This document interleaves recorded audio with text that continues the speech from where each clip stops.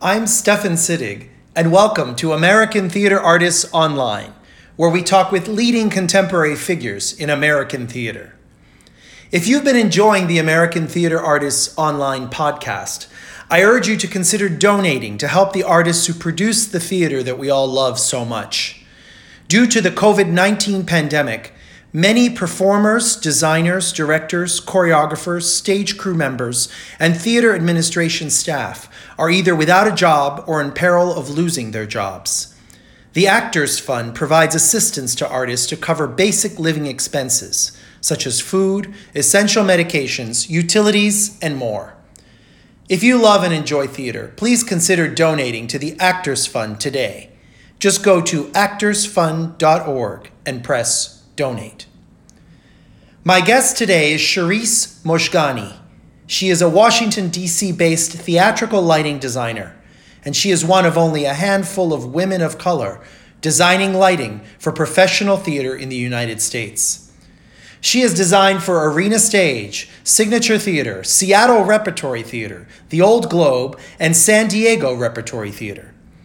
In 2019, Mojgani's design for Into the Woods at Barrington Stage won a Berkshire Theater Critics Circle Award. And in 2017, she served as associate lighting designer for the legendary Howell Binkley on Broadway's hit musical Come From Away. Mojgani is a member of United Scenic Artists 829, and she is an assistant professor in the School of Theater at George Mason University in Fairfax, Virginia. Originally from Orange County, California, Mojgani holds a BA in Theater Arts from UC Santa Cruz and an MFA in Lighting Design from UC San Diego. Hi, Charisse. Hello. How are you? Doing well, doing as well as we can. Right, yeah, during this quarantine time, it's not easy. How are you holding up? All right, we're, my husband and I are self-isolating with our two small children. We have a 4-year-old and a 7-month-old, and I actually have the 7-month-old with me right now. Currently, she has a pacifier in her mouth, but she could at any moment spit that out and start babbling. Well, we might have her answer a few questions too. She may have some comments. Exactly. She has a very unique perspective on the world. Well, we're happy that she's with us, and kudos to you for balancing being a parent of young children during this difficult time when everyone's stuck at home and trying to balance all those things. So thank you so much for taking the time to be on American Theater Artists Online. You're our first designer. Wow. I know. I'm a little embarrassed that it's taken us this long to get to a designer, but you get to set the standard. Okay, do my best. So on that note, you're a lighting designer and you've been doing this for a while. You've been doing it everywhere from New York to DC to West Coast and East Coast and New England. You have quite a diverse resume. And so we're really excited that you're going to be able to share some of your experience with us here on our podcast. So how did you first get your start in lighting design? Was this something you always wanted to do, or did you have a mentor or someone, or how did you get started? In high school, I wanted to be involved in plays. Like, since I was a little kid, I went to a private elementary school where they had a lot of great arts funding. And so then when I went to public middle school and high school, I always wanted to continue that and be involved in the arts in some way. Mm-hmm. And when I got to high school, I realized that I made friends with the kids who did tech. And I realized that I kind of hated going to rehearsal, actually, or learning my lines. Sure. And I was a bad dancer. And my ears got really hot whenever I was on stage and I had to be saying something. Oh. So what I found once I made friends with the tech kids was that I could if I did the lighting, I would be involved in every moment of the show without my ears getting really hot. So that was very appealing to me, to be that kind of storyteller. The ear temperature. Yes, yeah. So I went to undergrad knowing that was what I wanted to do, to be a lighting designer.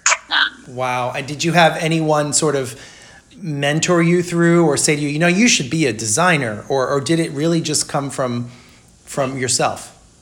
It really was just like hanging out with those tech kids and wanting to be a part of it. Like, of course, I had many mentors who helped me along the way and encouraged me once I was in school, but the spark to do it, I don't really know how I figured out that lighting design was a thing, but the spark to do it came really just from wanting to always be involved, whatever that means. I don't know. No, I hear what you're saying. And was there a production ever that you saw as an audience member that you went, wow, this lighting is amazing and this is what I want to do, or this design, or was there something that sparked that in terms of maybe watching or seeing? Experience?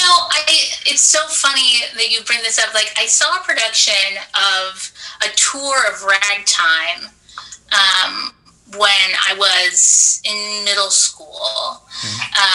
That was just stunning. I have no idea who the designer was for Ragtime. That's terrible. I should find out. I should know too, and I'll find out, and we can tell. Yeah. But I think that was the first time that I saw sort of the scale.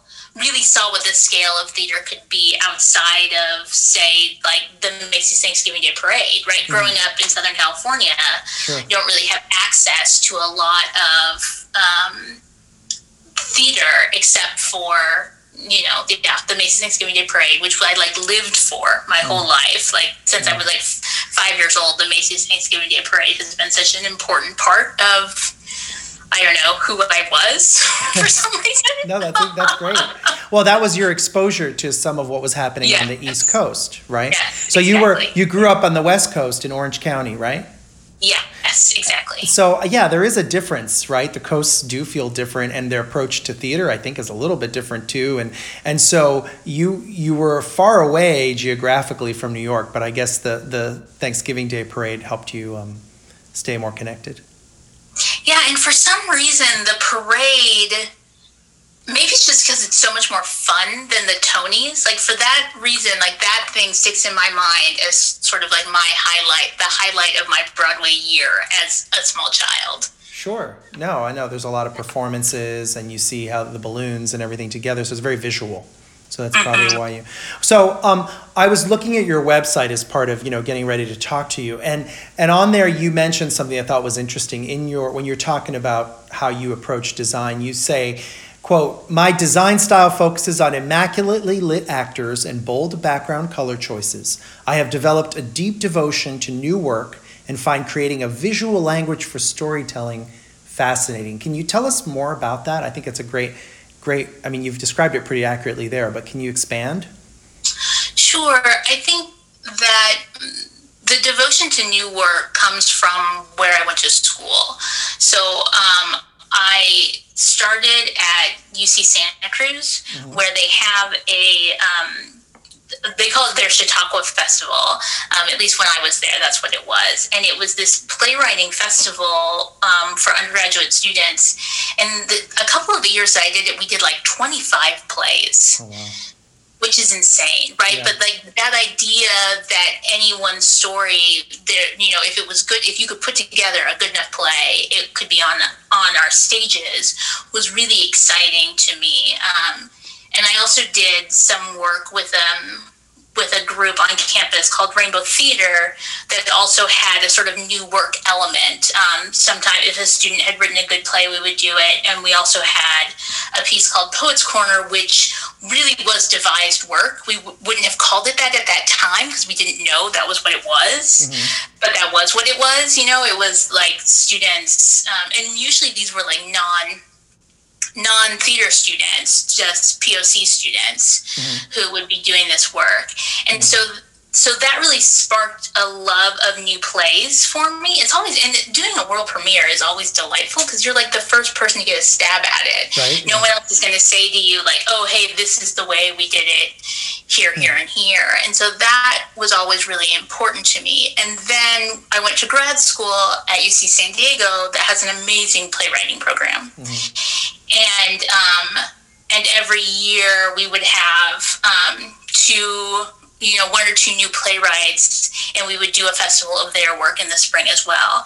And amazing playwrights, like Lauren Yee is in my cohort. So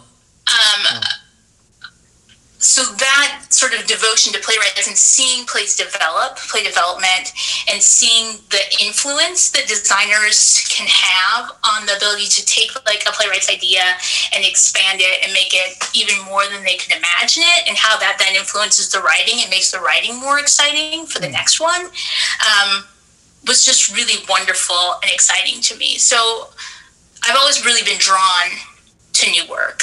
Yeah, and so in that process of developing a new piece, what is your input? So as a designer, obviously you're there from the beginning in the production meetings and you're part of the whole putting it together. But did you collaborate closely with the playwright? Is there a different synergy there because the playwright potentially is there with you or in the room rather than doing a classic or something where the playwright's not around? Right, because I think what it allows for is a deep investigation of the work where you can like ask questions and spark things that they hadn't thought about, right? Lighting designers in particular, always, and lighting designers, we're looking at the whole picture in a different way that's not just dialogue based, and we're trying to make connections and trying to draw out dramaturgical lines so that we can make meaning. Always, right? Like I always tell my students, right? Like every choice that you make, there has to be some kind of meaning behind it, and you have to draw that back from the text. So, right, like, so why are you choosing that blue? Why are you choosing that gobo? Because I think it's pretty isn't a good answer. It has to come back to the text somehow. So I think that designers are always investigating things, right? So if someone shows up in a new piece of dialogue and it's not clear where they are, we're going to ask that question, right? Like, where do you imagine they are? We're always going to find those little things like, hey, you said this person comes in through a window, but then you talk about how the window's closed. So is the window open or closed? Are there more than one window? What's happening? So I've been called story girl before because I do get a little bit obsessed with the text. Well, I mean, you're telling the story using lights, right? And I think a lot of people who don't work in design, and even people in theater who are not in design, the actors, the directors, the other people, often don't understand that you're trying to tell a story and how important it is. So what you just said about, well, sometimes, I don't just pick it because it's pretty. I think a lot of people literally think that designers pick things just because they're pretty. So giving this information that you just did about having the backstory, that is fascinating. Yeah. Yeah, it's not something I ever thought of. Oh, no, go ahead. No, I say it's not something I ever thought of, and it's great that there's a story connected, and it's not just a design element because that blue looks good with that costume or that. I mean, and I realize that there is a visual element to everything you guys do too, of course, but it's within the context of the story. That's what you're saying. That drives it. Yeah. And so it works. Yeah. So recently on Broadway and in regional theaters, I've seen sort of a change as an audience member. I've been seeing a lot of shows where now there's a three-dimensional, what used to be three-dimensional set, so to speak, the unit set is less emphasized, and there seems to be more and more emphasis on screens and projections. This must affect your work, and what do you think about this, and is it more challenging to light flat surfaces? Like, I'm trying to, as someone in the audience, how does this affect what you do? It's interesting. I've been doing a lot of lighting with projections since grad school. Since it was sort of a new medium, then we were doing a lot of like playing around with it in the lab. So it has become really second nature to me. I did a show in grad school where we projected on. It was in the round, and there were 4 walls on each side of the audience, or there were walls on each side of the audience. So we were projecting on the floor and on all sides of the audience. And so I was like, how do you want me to light this? Right. What do you want me to light? And so it was like all lit with top light because that was the only option we had. And then we would turn it off when we were projecting on the floor and there would just be no light. Yeah. So it's something that I learned how to do by playing when the stakes were really low. Right? In grad school, nobody's paying you, and your grades are really not right. You're being graded more on how you explore and how you learn, and less on how great and successful something is. Yeah. So I feel like I was able to learn about lighting for projections in a really low stakes way, which was important. And I also have done a little bit of projection design myself, so I do know how to balance lighting and projection in that way, right? Like, again, it just comes down to what is the most important thing for us to be looking at right now, right? For the storytelling. So if the most important thing is that we hold this person in a follow spot, or in a special, so that we can see all of these images upstage, and great. If the images are background landscape and what's happening, and people are running around on stage, and we need to fully light them, then that's about balance. So it's not surprising to me that we're seeing this, right? Like, I think it's really cool and hip, and I think the way that, especially coming out of this moment, when we come out of this moment, I think we're going to see a lot of video elements stay in the theater for a little while. We're going to all be so used to it. Yeah. Yeah, that's a good so point. I think it's just a reality that we're going to have to, it's going to be a trend for a little while that we're going to have to accept. Yeah. Well, there are screens everywhere, right? And the younger generations, they grow up with screens. Like someone like me, I didn't have a lot of screens other than the TV screen. I guess that's a screen too. But we grow up. We didn't grow up with a iPad in our hands, or a phone attached to us 24/7. But the newer audiences have, the younger generations. So they're very used to seeing projections and flat screens and things that they want to. Multiple inputs. Yes, yeah. And so I've seen that in mainstream work that I've seen, as well as in some of the more new work and more experimental stuff. But it's really, I sit there and I wonder how the poor lighting designer has designed with all these flat surfaces. So that's interesting that you use the floor a lot more, perhaps. Like a lot of the time it's side light. Like the basic is that if something's going to be projected on, then it's all side light, right? Like for our production of Curious that we did at Roundhouse last season, that was all, it's primarily side lit, and then we had a follow spot operator. And I just knew that from the beginning. We did have a white floor, which caused a little bit of chaos, but we did early on. I was like, hey, maybe that floor can be carpet. And Paige Hecko, the designer, was like, sure. Wow. Well, because you get some texture, right? A little bit less bounce with the carpet. Yeah. Wow. Yeah, I mean, you just mentioned the Curious Incident of the Dog in the Nighttime, right? At Roundhouse Theater that's in Bethesda, right? Bethesda, Maryland. Yeah. So I'm glad you mentioned one of the works that you put a lot of time and effort into. But can you talk to us a bit about a particular designer too that you've done that you were really happy about, and that really in your mind typified your style, and what was special about it to you? I think that the Roundhouse production was really lovely, but I had to fight with myself a little bit about Curious Incident because the color palette is so contained, and I am a person who loves color, and I love designing with color. So I think the most recent good example of that was probably a production I did of Spunk at Signature. Tell us more about that production.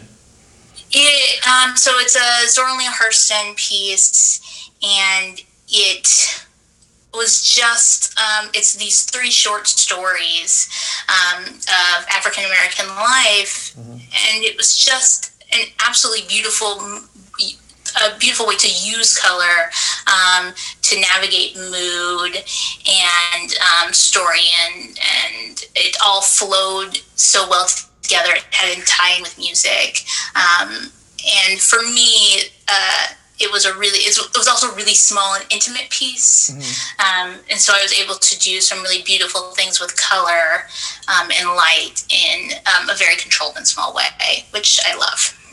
And I didn't see that production, unfortunately, but I did see your design for Ain't Misbehavin' at Signature.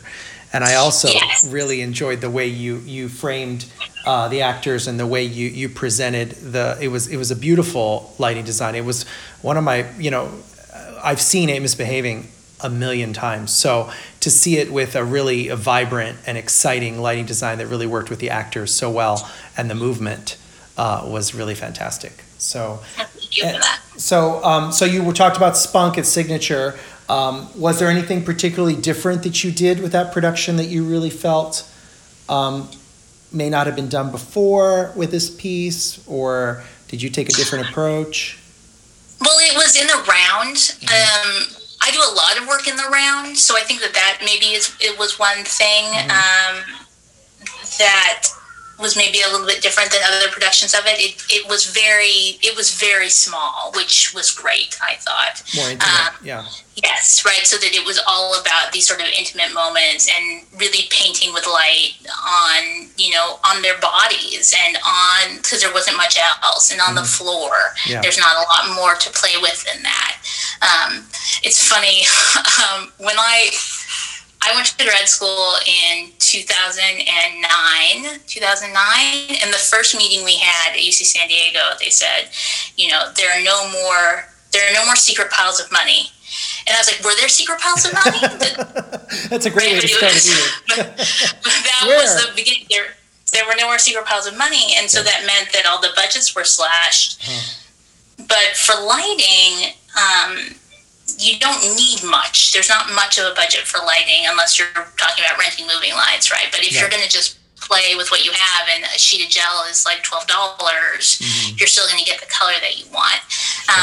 So I did a lot of practice in a time where lighting had to do a lot of work. And so I appreciate a project where I have to do a lot of work, like in Spunk, where I have to make a lot of this, where I have to suggest a lot of the locations. The same was true in Curious Incident. I have to suggest a lot of the locations in that piece. So I appreciate doing that work. Yeah, I mean, it's really amazing what you have to do, and when you're working with small budgets and also, or in small spaces, or when the audience is all around. And I know that you've worked at Arena and Signature here in DC that are spaces that are challenging in that way, because their audiences are on several sides, and you have not Arena's bigger, but you don't have a huge amount of space to work with.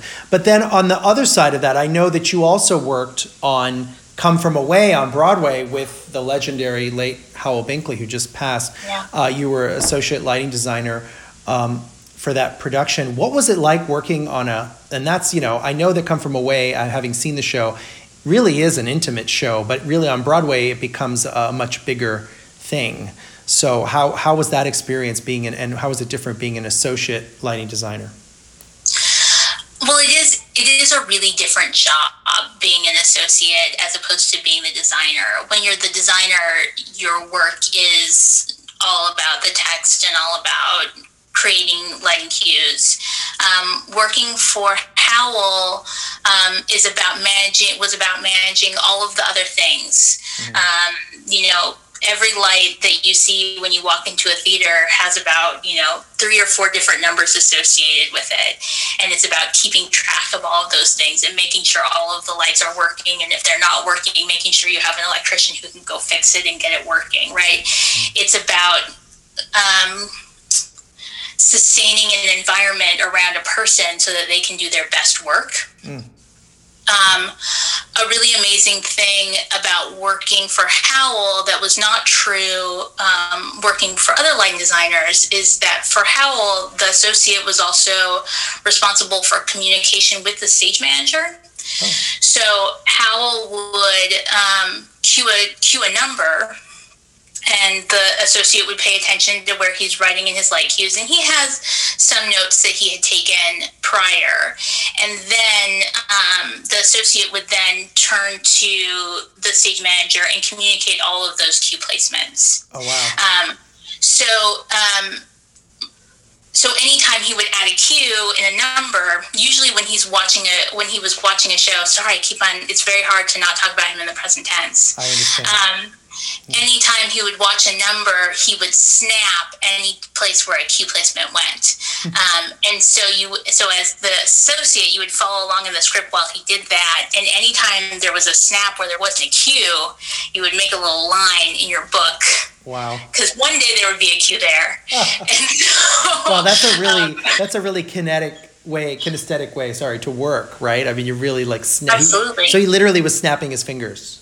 And then Yes. you would hear the snap, and then you would. Right. And he would make note too. He's like, oh, there's no cue there. I need to add a cue for this place. And so he would go back and write that cue. Wow. And then he would turn to you and be like, you have that placement?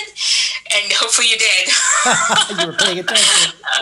And so you could communicate it to the stage manager. You know, what was amazing about Come From Away at the beginning, because I worked on it from La Jolla onward, you know, it was just such a lovely group of humans. Yes. I think that was essential, actually, to the story that was being told, right?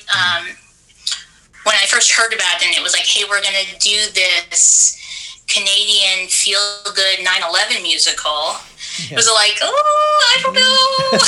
Yeah, it's not easy to describe. A little bit of trepidation. Yeah. But it was, you know, the most beautiful piece that just brings people together and makes a community out of an audience every single night. Yes. And there could be no ego on that show. Right. It just didn't work.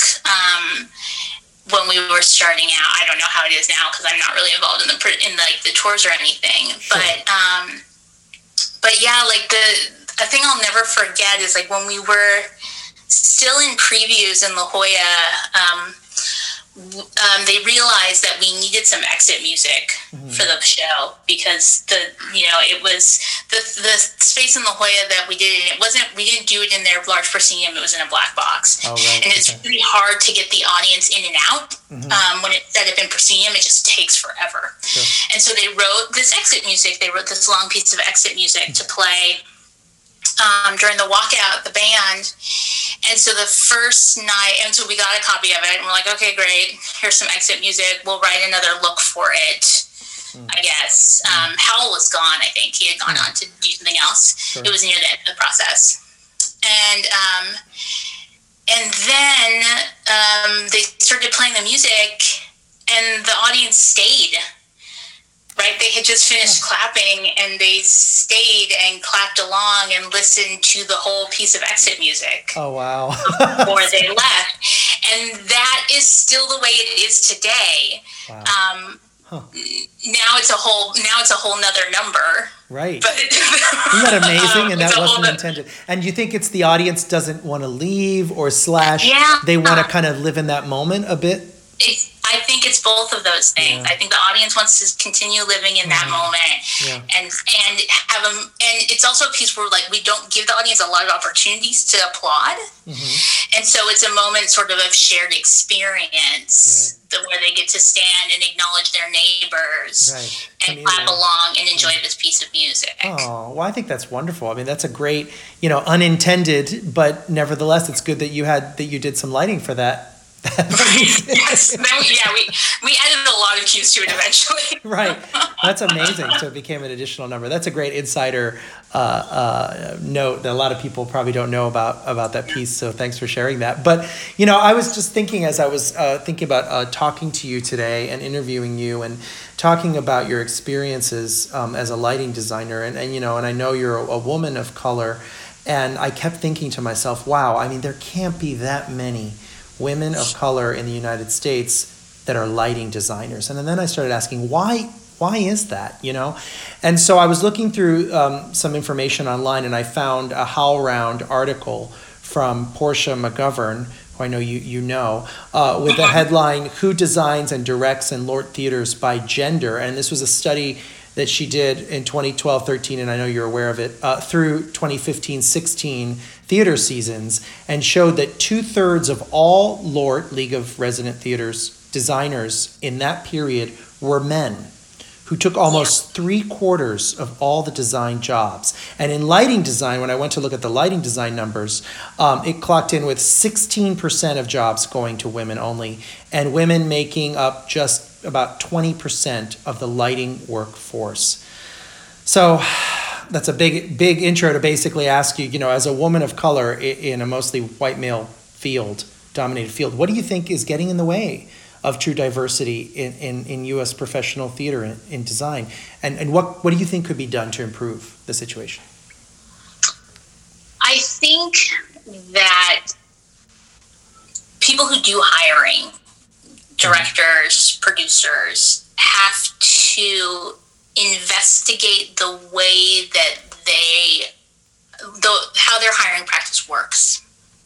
Okay. Because I don't think that people think about it very often when they think about hiring designers, and think about the way that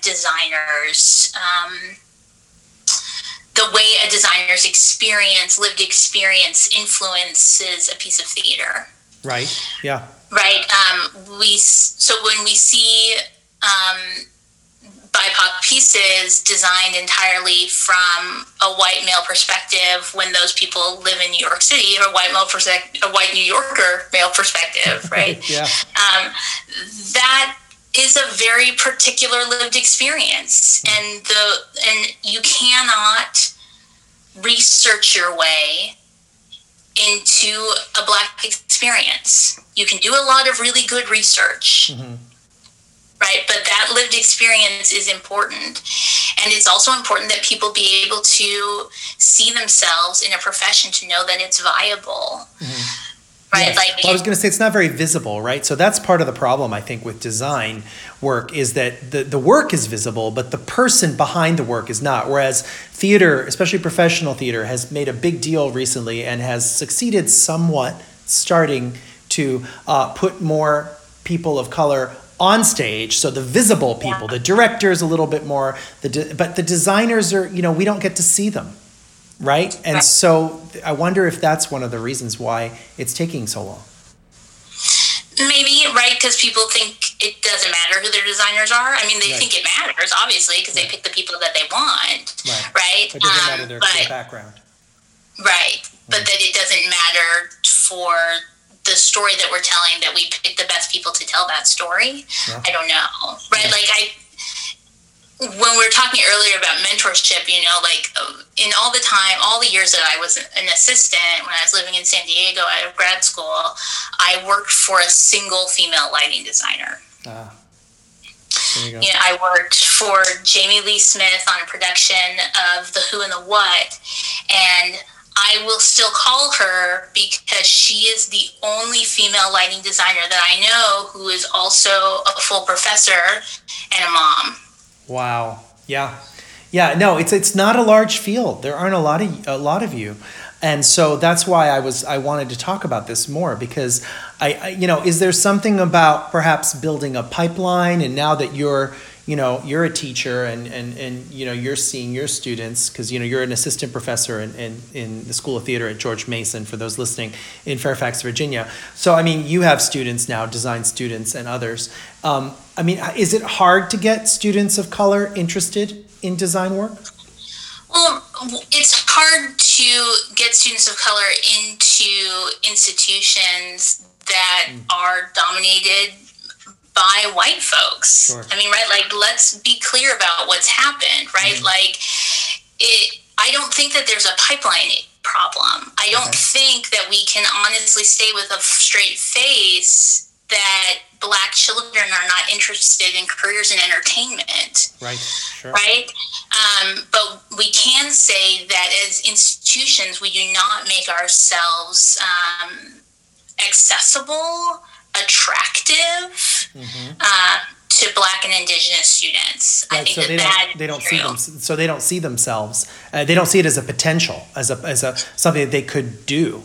Like you were talking about. You didn't. But it's not on them. Correct. It's on us. Absolutely right, because the environment isn't such. They don't see it as a possibility because they haven't seen, and perhaps because people like you come, being front and center and speaking out about it. That's super important because you are, like it or not, a role model and people see it, and then maybe there are people of color, students of color, that see your work and go, oh, that is a possibility. It is something I can do.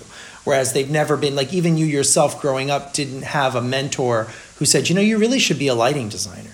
So no one ever said that to you, right? Yeah, no one ever said that. Right, so it wasn't seen that was something that you could do or would be interested in doing, right? But I think that people of color do get asked to perform a lot. They do get asked to be on stage, and that seems to be sort of the place where it's allowed, quote unquote, or white people or people who are not of color, or not minority, they go, well, we can have you on stage because you're super talented and you're great and do that thing that you do or whatever. And it is sort of ghettoizing, right? Because it puts them, and it focuses, and I know from our work, because we're colleagues a lot at school, that you're constantly trying to find the tech dreams in the people, right? In the students. Who wants to be a tech, right? Who wants to do design? And it must be frustrating. I am constantly questioning students to be like, hey, well, have you thought about this? And I think that it comes from my own way that I got into design work. Because I think that for some students, it's hard to give up on that dream of singing and dancing on stage or whatever that is. But I'm like, hey, here's another thing you can do, right? Because we need all types of people to make the theater work. So I'm like, hey, if you love this, if there's something about this you love, let's figure out the way that you fit best into this medium instead of you going off and doing something else. Oh, that's great. Yeah, and I think that it is true that a lot of young people, when they're first starting in theater, yes, being a performer is sort of our first exposure to what that is, right? We're usually thrown on stage, right? But then what? Not everyone can be on stage, and not everyone should be, right? And so what are the behind-the-scenes things that you can do, the other side of the creative table? So now, you're, as I mentioned, you are a professor, assistant professor at the School of Theater at George Mason University. And, I assume that, what is your main goal in teaching the next generation of theater designers? Do you have a specific thing that you try to pass on to them, impart to them, or a specific method or style, or how do you work with your students in the classroom? I think that I'm drawn to teaching because I am interested in an investment in our art form. That is a big part of what it's about for me. And also I love learning. And so being a teacher is a good excuse to keep on investigating and learning new ideas and new techniques. Yeah. And to think about what is next. Right. And so that I'm most excited about that, about like what is the next step, what's the next evolution of the American theater. And so that's what I'm interested really in exploring with my students as much as possible. And that's why I teach, and which is one of the things that's one of the sort of silver linings of this moment, right, is that we're having to drastically rethink the way that we teach theater. Yes. Why we teach it, and why we have to gather to perform it. And so in that way, this is sort of an exciting year. I'm really excited about what I'm going to discover with my students in the classroom this year. Yeah, about what is essential. Yeah, that's a great way to think about it, and how we all can grow and learn.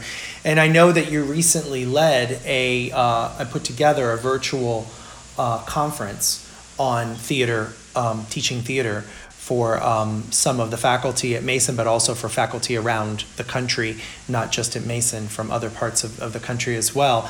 So what did you get out of that conference? It sounds like you've already started to think through some thoughts of where we're heading and what you see for the future. Yeah, I mean the conference was sort of what are we going to do? How are we going to do this? And how can I get all of the smart people that I know in a virtual room, so we can talk about this? My biggest takeaway from the conference is about acknowledging this moment that we're living through, not trying to hide it from our students or talk about things as business as usual. I think if we're all going to get through this and come out of it on the other side, there's going to be a lot of pain. There's going to be a lot of trauma, and we're not counselors, but we have to cope with that as teachers and instructors, and knowing that my experience is not the same as my students' experience of this moment, and that I can't know what someone's experience of it is going to be. And it's not like I'm going to be in a room with them and be able to, that idea of feeling the room and reading the room, that is much more reduced in this moment, and like knowing when there's an issue and being able to address it head on. So I think for me, another thing that's going to be important this year is about being as transparent as possible with my students about like what is going on, and not hiding from it or being like, oh, hey, we're not going to talk about this thing that happened or that thing that happened. We're just going to focus on the work. And it's like, well, how can you really focus on different types of plywood when your grandma's sick, right? Like, let's be real about that for a second. Right, and then if you don't acknowledge it, then you don't get anything out of it. It's sort of a repression, right? You need to acknowledge it and then see how that acknowledgement and how when you sit in your feelings and are in there, how does that shape and then change the work that you're doing. So I'm just curious, because as someone who also, has had to move my classes online, and I teach something that's very hands-on, if I'm teaching dance to a group of students, or stage combat or movement choreography, that's something that in the room is one totally different experience, right, than doing it over the computer. And I'm struggling with some of those things as a teacher. And like you said, we're going to talk about it in my class. But how are you adapting your class then? Because I feel like, I don't know much about the platforms and the techniques or tools that you may have to teach lighting design. But without being able to be in the theater and look and see how a light looks hung a certain way versus another way or at a different angle, how do you impart some of that online? It's very difficult. I was teaching lighting in the spring when we had to pivot, and it was very difficult, and I made a lot of mistakes. I spent a lot of time focused on trying to teach students how to use a piece of software that really they didn't need to learn how to use. Because what I wanted in the long run was for them to tell me, I added this light because I needed for this moment to convey this idea. Yes. And that was the thing that sort of failed to, that was the learning outcome that they were not meeting, because instead they were focused on trying to figure out how to use this software, and so luckily for me, I don't have to teach lighting design again until the spring. Okay. So I have some time to sort of think about how I can deliver that, but I think it is going to be a lot about talking more about theory, talking more about aesthetics, talking more about why we make the choices we make and not how we make them. Right. Or what exactly is the thing you're going to use, but why you're going to use that thing. Right. And again, getting back to just this baseline of everything has to be rooted in meaning. Right. And I think that you are smart to take that approach because, as someone who grew up, and working in choreography, which has some similar, it's design, you're choreographing. No one ever taught me how to choreograph. I learned how to do it by doing it, right? But what I learned was exactly what you're talking about, which is how to equate whatever design choice you're making with the script, how to connect it to what you're feeling, to what you want to bring to the piece, to what the piece says to you, the text is speaking about. And that's what you're saying, to form artists and designers that are able to do that. That's more important than the actual technique of what they're going to do. They can always learn that by doing.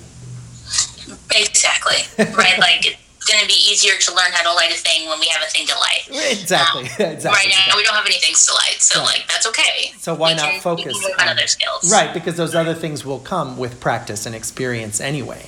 And the thing that often gets overlooked, people spend a lot of time. This is something that what you're talking about, really reshaping how we think on teaching. A lot of people spend a lot of time with the practical. This is how you throw this punch. This is how you do this chassé step. I'm thinking of purely in movement terms. But the reality is all the stuff that really matters, it's underneath it. The choices, the artistic part of it gets overlooked a lot of times. So now you're able to focus on that.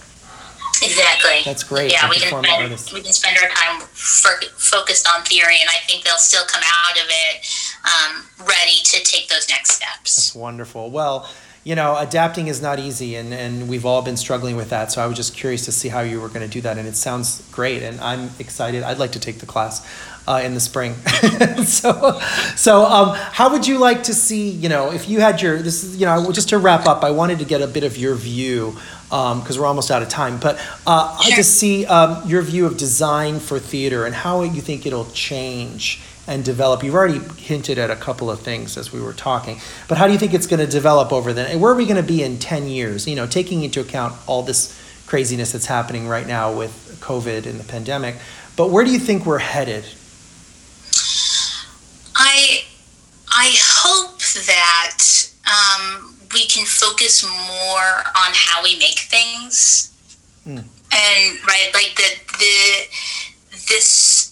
this model of making things, right? Like when I am on a contract, I have a residency of like 15 days normally. Wow. Yeah. And then the rest of the work that I do happens either before in small meetings, right? And while I appreciate that pace at times, right? Like I think that we can make theater in a way that is not so taxing on us as humans. You mean the rush to get things done quickly?